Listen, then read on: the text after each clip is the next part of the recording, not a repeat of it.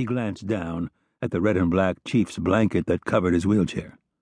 "She don't pay no attention to an old legless Indian."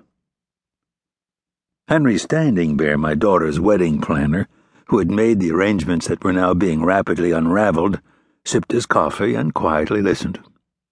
"But you're the chief, Lonnie." "Oh, you know, that don't mean much unless somebody wants a government contract for beef or needs a ribbon cut." Up until this year, Lonnie's official contribution to the tribal government had been limited to falling asleep in council. A month ago, when the previous tribal leader had been found guilty of siphoning off money to a private account belonging to his daughter, an emergency meeting had been held. Since Lonnie had again fallen asleep and therefore was unable to defend himself, he was unanimously voted in as the new chief. "She's in charge of all the books over there, and she's full blood. That's pretty much the worst of both worlds." A heavy-set man, with long hair and a gray top hat with an eagle feather in it, stopped by the table and rapped his knuckles on the surface. "Morning, Chief." Lonnie sighed. "I wish you wouldn't call me that, Herbert." Herbert, his good horse, the morning drive announcer on the low-power FM station KRZZ, smiled and turned to the rest of us in the crowded booth. "Do you know the story about the 3 Indian women who died at the same time?" Herbert was a mainstay on the res, where almost everyone tuned into 94.7 FM just to hear the outrageous jokes he told between songs. Lonnie responded for the table. "Nope." "St. Peter was sitting on his throne at the gates of heaven. Is this a true story, Herbert?" He nodded his head vigorously, the eagle feather stuck in the band of his hat bobbing up and down like a crest on his head. "It's from one of those priests over at St. Labray, and those Catholics, they sometimes tell the truth." Vic barked a laugh. "Fucking A." She raised an empty coffee cup to get Brandon White Buffalo's attention in hopes of a round of refills, but the big Crow Indian was attending to another customer. Herbert, his good horse, produced an elongated cigar from his silk brocade vest along with a cutter. "One of the women was Lakota, one was Crow, and the other was full-blood Cheyenne. St. Peter looked at them and said that they were heathens and there wasn't anything he could do to let them into the white man's heaven, but that he was curious because they had all 3 died at the same time.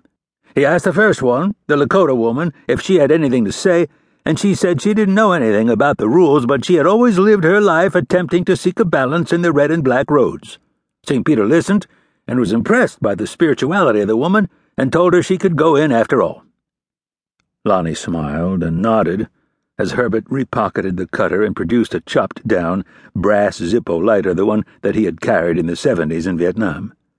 St. Peter leaned down to the Crow woman and asked her if she had anything she wanted to say, and she told him that to her there was a spirit in the air, the land, the water, and all the creatures that populated Mother Earth, and that she had spent her life attempting to be respectful of all these things. St. Peter was so impressed that he waved her into the white man's heaven, too. Lonnie sipped his coffee, and Henry, smiling, glanced at me. Then St. Peter turned on his throne and looked at the Cheyenne woman.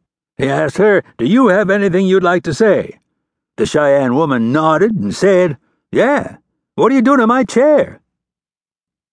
Lonnie laughed so hard, rolling his head from side to side with his mouth hanging open, that no sound came out. After a while he began slapping Henry on the leg. I suppose just because the bear had both of his, and because he was also Cheyenne. Yes, it is so." Herbert, who had recovered from laughing at his own joke, lit his cigar, rapped the table, and signed off with his signature slogan, "Stay calm, have courage," the entire booth responded with the rest, "and wait for signs." Henry, probably glad for the interruption, put his own cold coffee on the table, smiled indulgently, and watched the disc jockey stroll away. It really wasn't the bear's fault that our site had been suddenly appropriated at the last minute. As he'd explained to me, clearing all the events of all the organizations on the reservation was akin to herding prairie chickens. I stared down at the platinum ring with the smallish diamond that was between 2 inset chips. "What's the librarian's name, Lonnie?"